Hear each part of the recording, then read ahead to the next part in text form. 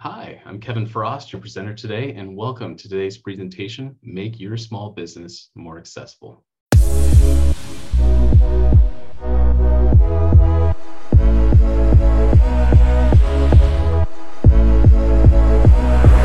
My name is Chelsea Smith. For those of you that don't know me, I am the COO here at Hub, and I get to work with great speakers and subject matter experts like Kevin to provide amazing learning opportunities to you as small business owners. We are doing our first session in what's going to be a series of Grow with Google webinars over the next year. Cahoots and Hub are partners with Grow with Google, and Kevin is also a community partner as well with Grow with Google. And so you'll be seeing him pop up throughout our event schedule this year with these special Grow with Google focused webinars. So we're so excited to have Kevin here with us today. As you may notice, the session is being recorded. So if you are a Hub member, if you're a member of one of our Hub platforms, you will be able to access this recording in your learning library, and you'll get an email when that recording is available. If you are not a Hub member, I really encourage you to go check out myhub.com and see if there is a Hub platform available in your city. We've got tons of free resources for small businesses and lots of different opportunities to take advantage of. So I'll pop that link to my hub in the chat here in just a moment. I think that covers everything today, and we have a lot of material to get through. So I'm going to go ahead and turn it over to our speaker, Kevin Frost, to take it away. Kevin, off to you. Hello, everyone, and welcome. Let me get my screen shared here in just a second so that everyone can kind of see the presentation. All right. And again, just like Chelsea was saying, my name is Kevin Frost, and I am the presenter today. So hello and welcome to today's presentation, Make Your Small Business More Accessible. I'm a small business consultant with the Hub, and I was actually born and raised here in Mesa, Arizona. I have a passion for helping small businesses and startups and, of course, nonprofits with digital marketing. And one facet that not everybody always thinks about first is accessibility. But today, that's just what we're going to be diving into. We'll explore some of the best practices for digital communication online and how accessibility kind of has a part in all of that. Now, before I jump too far in to the presentation, I have a quick video to share, and it'll kind of set the tone for today's presentation. I'm what's called a coda. My parents were both born deaf. I was not. When people in the hearing world learn that about me, they always want to know more.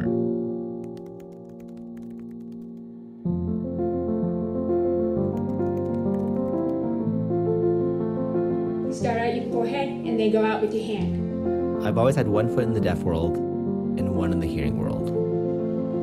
I translated a lot for my parents. It made us closer. Now that it's been over a year since we've seen each other in person, communication is more important than ever. Especially with this kind.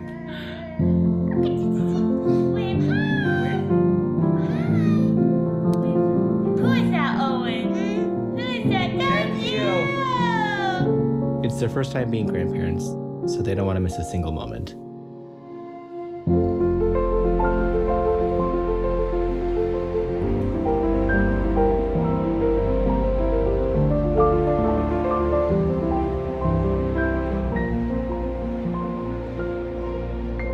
And I don't either.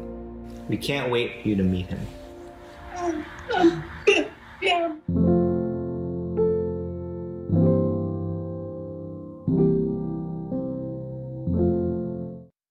I'm what's called a coda. Oops. Let me go ahead and pause that. Don't want to replay that too many times. So awesome video, guys. It's a great way to kind of introduce this whole session, accessibility. Again, it's not always the first thing that people think about when it comes to digital marketing, but it is an extremely part of it.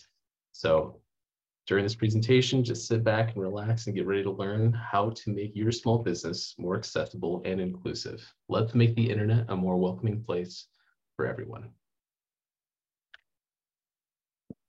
Disabilities are not always visible, but it can affect everyone around the world. And today's agenda, we'll be talking about the definition of what accessibility really means, how to design a website with accessibility in mind, how to create emails that might be a little bit easier to read and understand.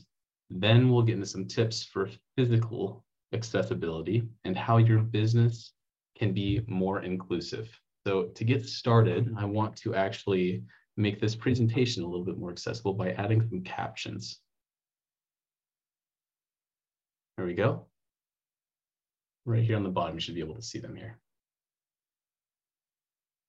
So what does accessibility really mean? Well, at least by ChatGPT's description, it refers to the design of products, devices, services, or environments for people with disabilities. And the goal of accessibility is to create an environment that is usable and convenient for everyone, regardless of their abilities.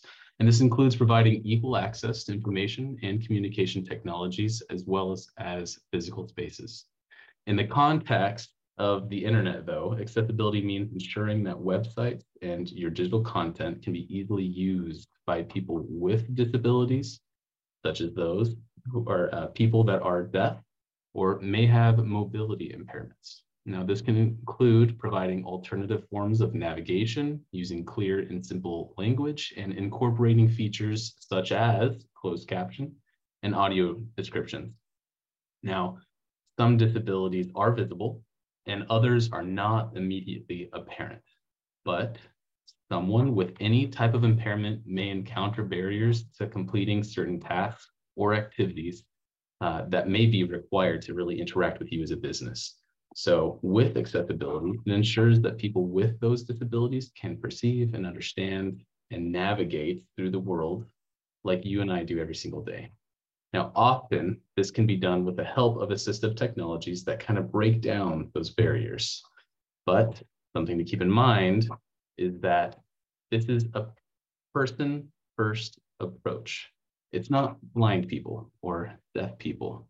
It's a person that has vision impairment or a person who happens to be deaf. They are individuals who are just trying to participate in every single day activities. So here's some stats that around the world that are people affected by disabilities. Some of them are permanent, and there is also many people who have temporary disabilities, like people that are on crutches or someone who has a time-bound injury.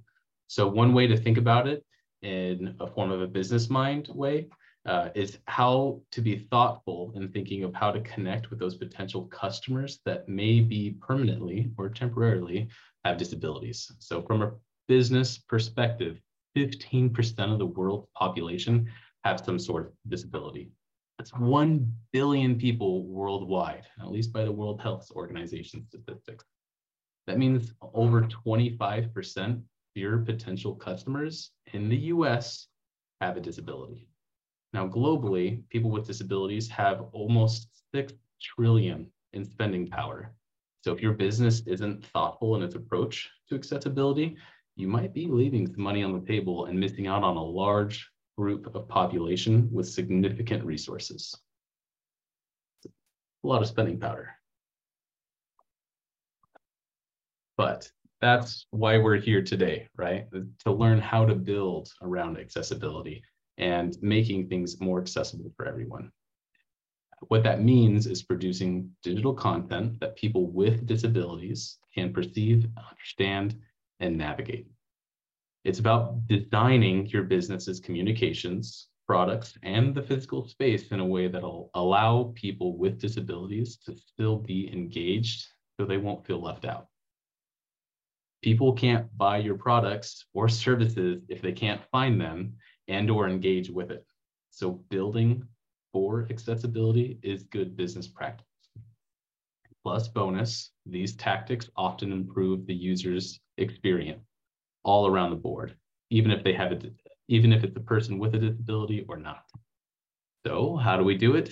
One way to think about it is imagine a football game is playing on a TV in a noisy bar.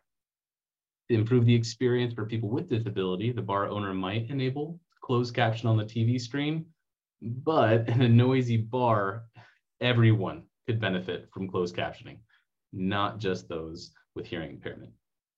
You'll see that many of the strategies we're going to review today benefit all users.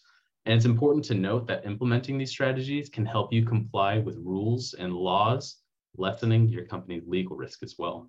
And one way we do this is through universal design. So there's many things that we can do to make existing digital content more accessible to those with disabilities. But universal design means designing for everyone, not just those with disabilities. And some of these things can be pretty obvious, like descriptions on your images, adding specific color choices or colors with contrast, formatting text in a specific way, and of course, video transcripts.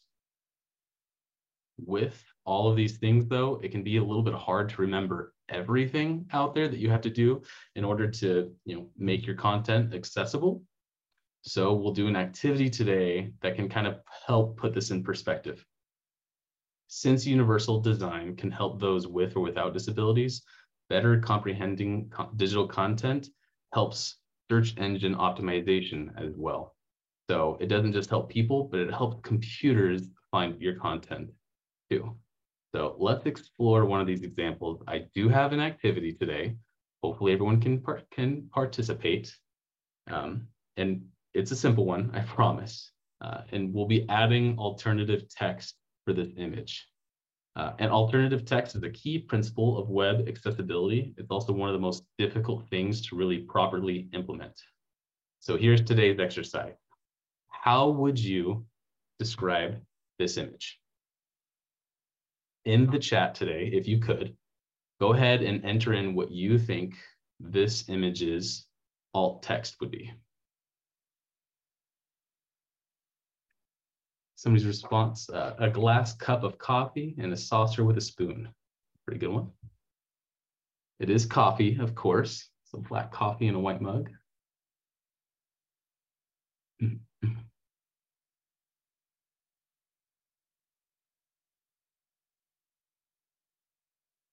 Good job. Steaming hot cup of black coffee. That's a good one.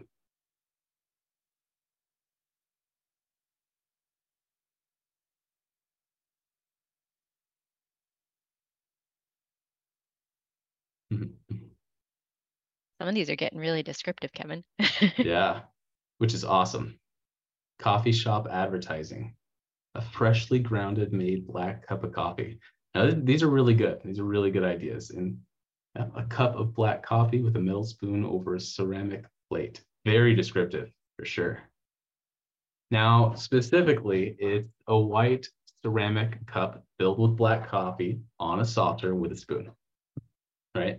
But with alt text, context is everything here.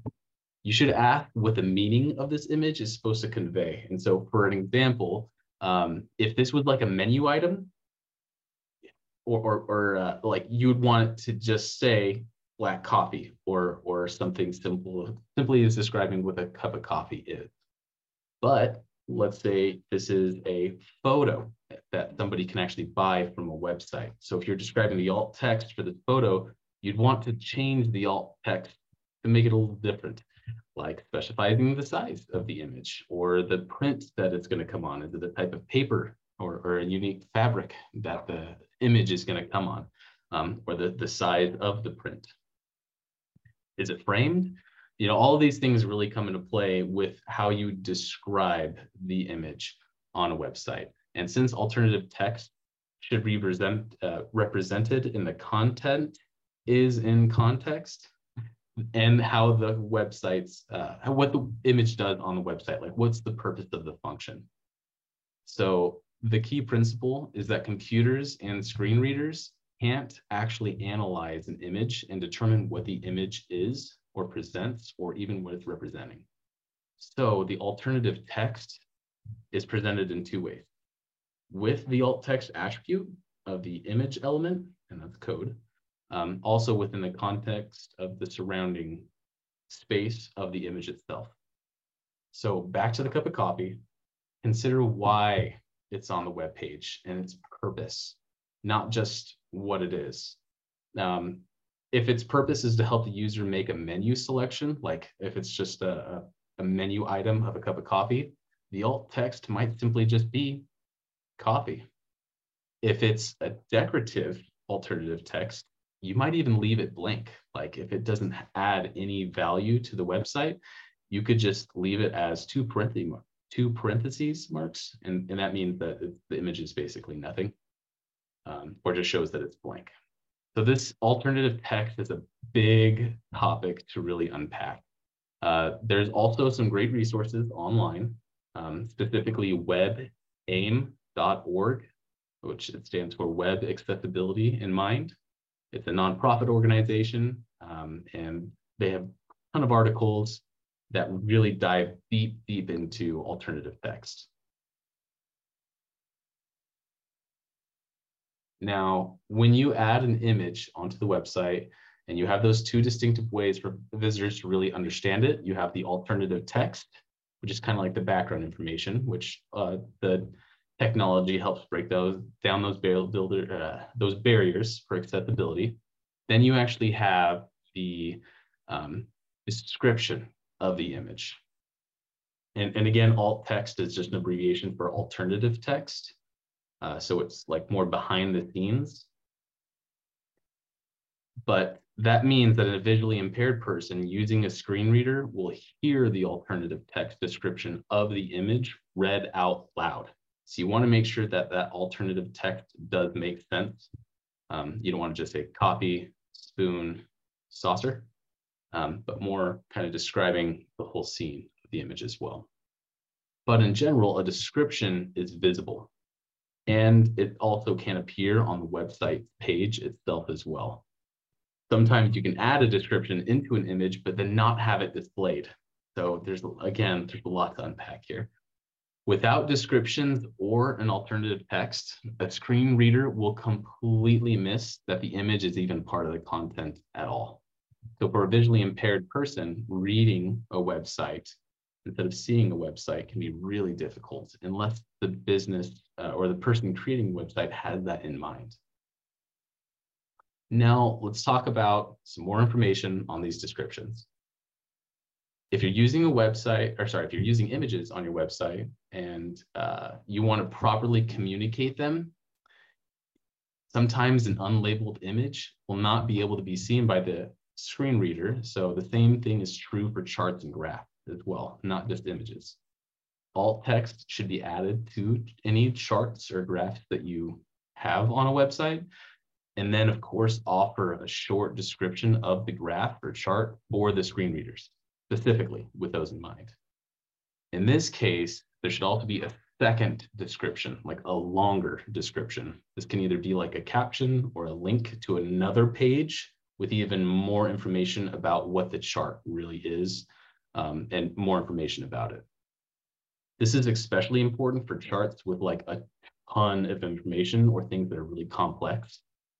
Now, the caption on this slide says, with the addition of 5 new training spaces over the course of the last year, we are now able to accommodate more people. It is helpful, this caption, but it could go a little bit further. So a more detailed and informative way to put this is, the number of waitlisted students began in Q4 2016 as over 80 people.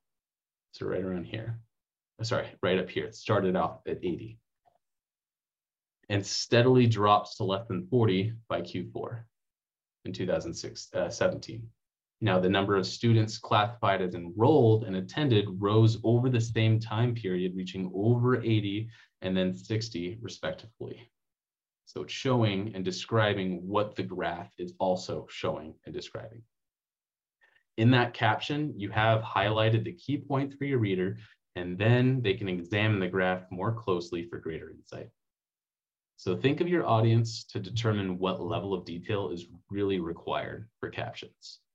It's also helpful to provide data in an alternative format, such as a spreadsheet or in other ways, since assistive technology can kind of sort it out, view it, and parse the table data. You can use website coding to connect the different descriptions and associated with the images for screen readers, but it can be a little difficult at times. So if you do want if you want more information, there is a tutorial on the World Wide Web Consortium, the W3C website, or w3.org, and just search for complex images. And it'll literally show you a tutorial on how to properly label things out.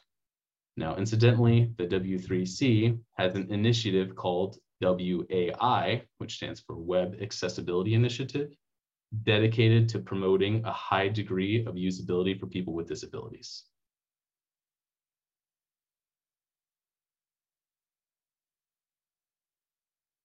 Something else that is also really important when it comes to accessibility in websites is color and contrast. Speaking from experience, darker colors are much easier to perceive than lighter colors. Color is really a vital and important tool for making your content that much more accessible. Now, those with disabilities can see darker colors much more clear than lighter colors in general. But it's not just the colors. In making color choices for your content, it's important to take into consideration the contrast between the background of the text, and then the colors should also be dissimilar enough so that the text is legible and a little more readable. As you can see, the low contrast, it's just a little bit harder to read. It is legible, but with the high contrast, the lettering and the typography really pops that much more. So compare that to the higher contrast combining with the one on the right, which lets letters stand out more sharply, increasing the readability much more. So there are design standards for color and contrast for regular sized and large font. And again, if you want to learn more, there is more information on the W3 sites as well. You just got to check under the tab specifically Web Content Accessibility Guidelines.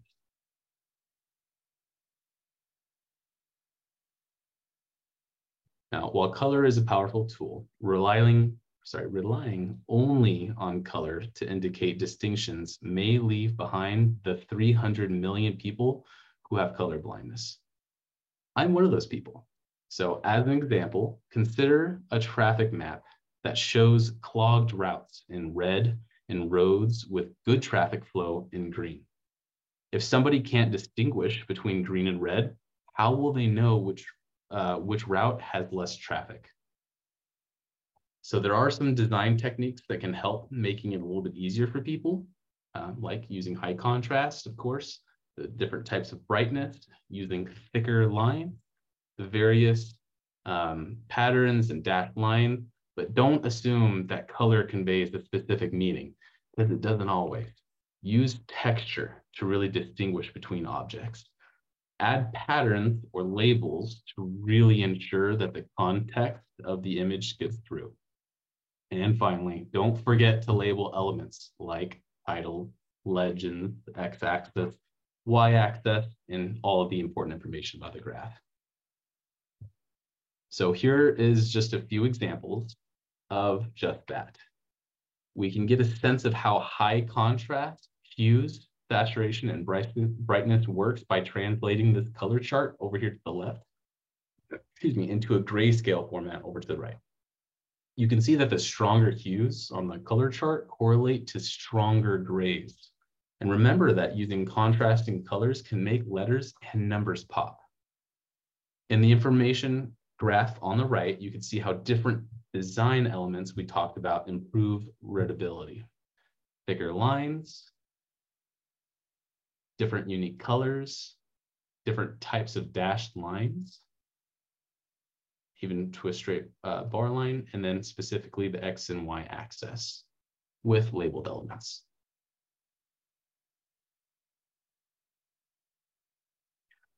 If you've ever scanned headlines and subheads of an article or instructions on a book, how to quickly find what you're looking for, then you know just how useful these tools can really be. Assistive technologies, though, they allow readers to scan documents in the same way. by creating a list of all the headers. This list is generated based on how the document is formatted. So if it's not formatted correctly, nobody's going to really be able to read it well. And that's why universal design really comes into play in all of these things. In this specific example on the right, it's a Google Doc, and the built-in text formatting tools organize the heading within the document for all readers, from largest text, which is header 1, to smallest text, header 6. Not even showing it there, but there is a heading 6. Now, Google Doc creates documents outlined based on your header choices, while assistive technologies gather all of these elements into heading lists. The same way it's done on Microsoft Word as well. And specifically, I wanted to show an example of this as well. So this is just a template on a Google Doc. And usually this is how it would normally look. And if you're looking at it over here, there's this simple summary. And what's nice is if all of these things, for example, this is the heading 1, but this is the title shown here, and then this is the subtitle.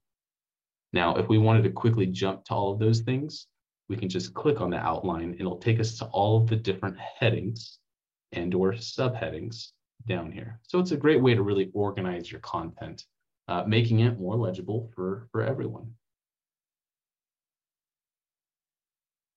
So that's just one use case of using headlines and sublines in an article to really make the information more quickly, easier to find. And so by correctly implementing all of these things, it will make a significant difference for users with disabilities, plus anybody that doesn't have a disability as well. It's better layout for sure. So now let's take a look at formatting text links. Well-written text links sets the user's expectation on where a link might take them. Now, everybody's seen this before where it says, oh yeah, visit this link. Now, it's all right, you know, maybe they will visit it, but it doesn't set those expectations right away. So in the first example, I assume that if I click this link, I'll be taken to the home page that discusses the Grow with Google program versus just seeing this link, which doesn't really give me a clear idea of where I'll land.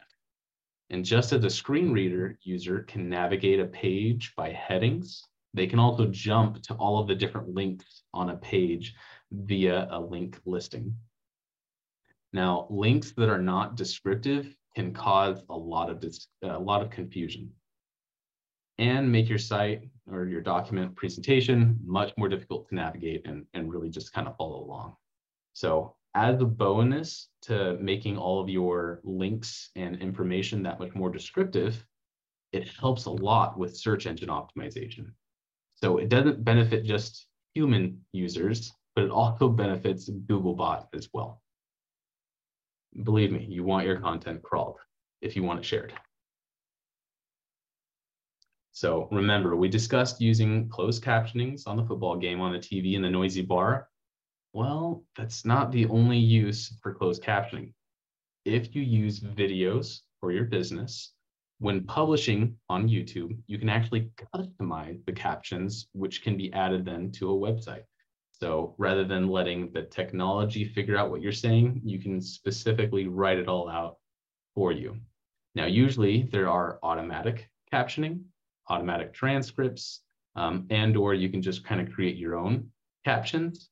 But by having a knowledgeable vendor or someone that can create them for you, it helps with the description of the video, it sets the pace for everyone as well. Then you have something that you can really just copy and paste into the closed captioning for the video.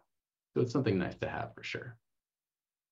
Remember, something to always remember and to note is that all automatic caption programs, they are imperfect at best. And for example, let's see if it pops up on the bottom correctly. If you're reading off an address, like I live at 183 Elm Drive. See, it pulled up the drive there, but assistive technology will have to make a choice. Is it DR period, like doctor, or is it drive, like a road? Is it street as an STR, period, or FT? Is it court? CT period? How does it look? Well, assistive technology doesn't always get it right. So these are just some of the challenges that even with assistive technology, it isn't always 100% accurate, but it does do pretty well. And it's much better than nothing. So let's take a look at the way automatic captioning works in different platforms. So starting with one, YouTube, the second most used search engine out there. Now, YouTube can use speech recognition technology to automatically create closed captioning for videos, but those captions are published along with the video. Automatic captions are available in English, Dutch, French, German, Italian, Japanese, Korean, Portuguese, Russian, and of course, Spanish. Auto translate is available in the settings for even more languages. Easy, right? But it's important to note that while auto captions are a good start for making video content more accessible, they are not a perfect substitute for human created captions. And of course, you can learn more about YouTube subtitles and captions in the YouTube Help Center. Even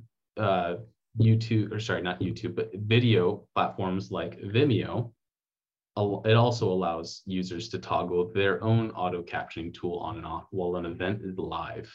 So it gives them a chance to kind of follow along. If you've ever watched a TED Talk online, you might have also noticed that the speech bubble icon on a video player. So this opens a window to select a type of language and then add subtitles for the user. Then, of course, it plays when the viewer returns the video. If you've ever used TikTok and, of course, sent those back and forth, it's a lot of fun. If you haven't already, I suggest it. But it also has its own version of auto captions. And that feature automatically generates captions for the videos that have sounds or voices. Creators even have the option to toggle this feature on and off. I highly recommend having it on because a lot of users, even though the video may have sounds, they might not have sounds on their own devices. They might be laying in bed next to their loved ones or in a room with a sleeping baby.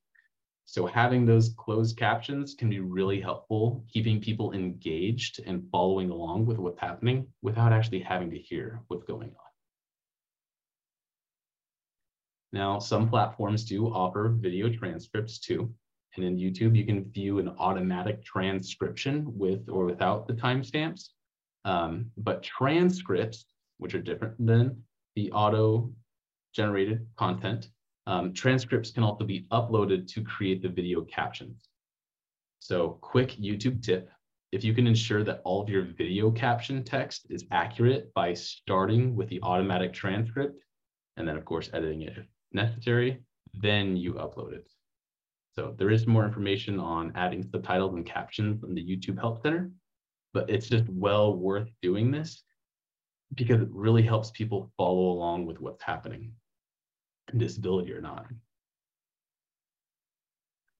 PDFs are one of those gray areas. Now, often they require a lot more thought and effort to make it accessible.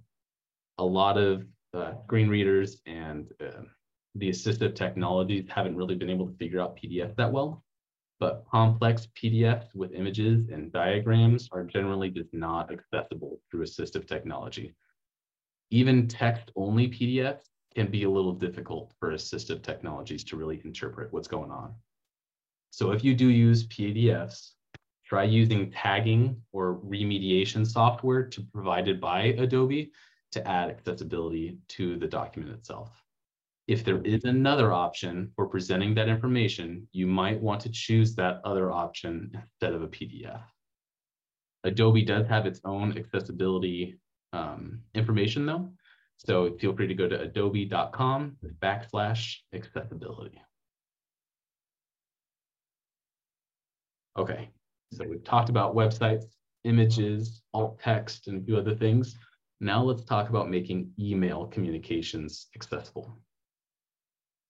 You can start by writing your email in a logical reading order to really help with legibility and readability.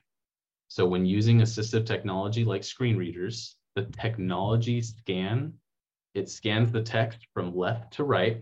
Sorry, probably looks reverse on the video, but then top to bottom. So with that in mind, keeping text in a single column will make it that much more able to be read from the assistive technologies, but it also makes it less likely of sensory overload and making it too confusing for users. Nobody wants a research paper for an email. So just like in journalism, don't bury your lead. Put the most important information right at the top. Then make the purpose and hyperlinks really clear. You want to make sure that the information's front and center. Avoid call to actions like learn more or get started, click here. They're a little too vague. So also, you might want to avoid emojis in the subject line when conveying critical information, because they can be eye-catchy, but the assistive technology and screen readers don't always pick up on those properly. So emojis can be difficult for users who are really visually impaired to really interpret what's going on. Also, different operating systems might translate emojis differently while using a screen reader. Then just what the end result of that is just misunderstanding of the critical information. So if it's something really important, try to avoid using emojis if possible. So some best practices, especially with text to image ratio, is try to keep it 60-40 from text to image. Too much text or too little images can make navigation really difficult. Avoid overusing links. Even if they're clearly labeled, too many hyperlinks can really lead to a poor reading experience. And for emails, maintain a minimum of 14-point font size in your email body. Anything smaller makes it really hard to read. Now, footers and disclaimers, terms and conditions, those can be a little bit smaller.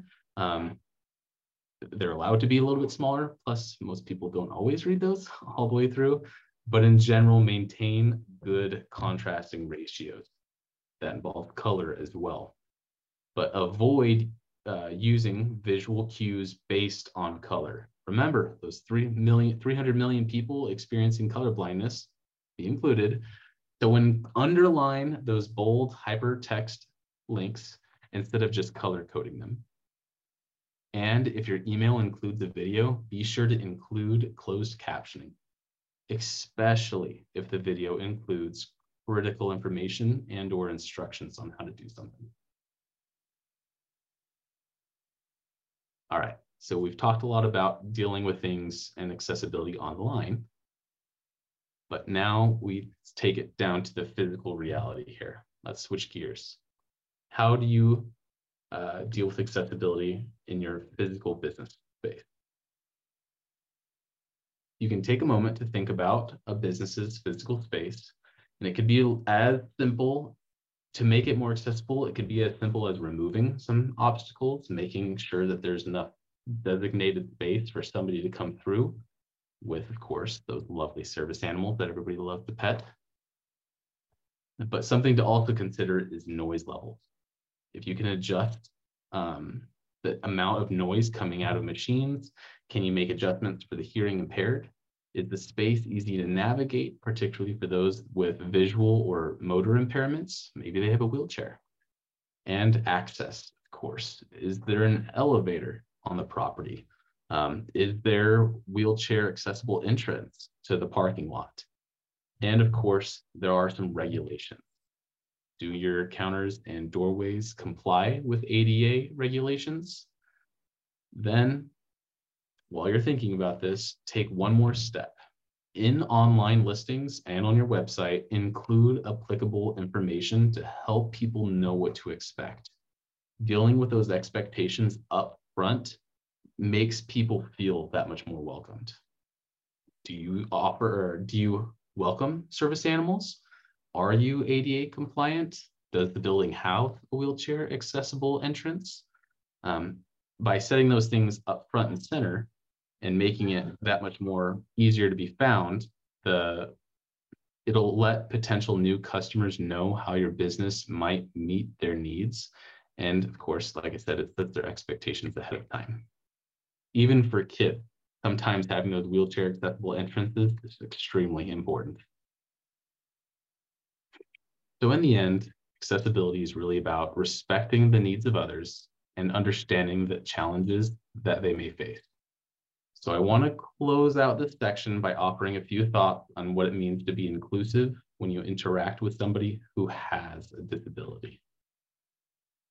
Again, don't just make assumptions about people, because a lot of disabilities are completely invisible or hidden, including some physical disabilities or mental conditions that you don't always see. By doing this, you could speak normally. You don't have to over-enunciate things or enunciate things. You don't have to slow your speech or speak so loud that they have to hear you unless they ask you to do so. And it is okay to use pleasantries. And this is something that I learned as well, because I was always kind of cautious of this. It's okay to say like, see you later, even if the person has a visual impairment. Another good rule of thumb, though, is just if you're unsure, ask them. And be respectful, of course, but ask them if it's going to be okay for things, especially before you do something for them. Respecting an individual's request or their own personal space, it goes a long way. So for example, someone may ask you to write directions down on a piece of paper because they prefer piece of paper instructions rather than verbal instructions. So try to accommodate requests when you can. If a person does use a wheelchair, crutches, or cane, treat those items as part of their own personal space as well. Give them those spaces to be able to roam as they need.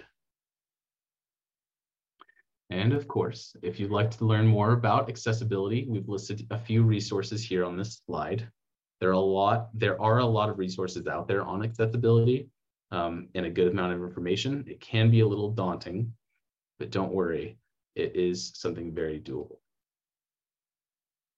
As a quick recap before we close out today's session, if you guys wanted to test your own website out for accessibilities, one recommendation that I have is there are some Google extensions you can use to use screen readers, and you can even use a screen reader on your own website and just see how it goes, see how it feels, and imagine if you are someone with a disability and how they would interact and interact with your website and to see what it would look like from their point of view.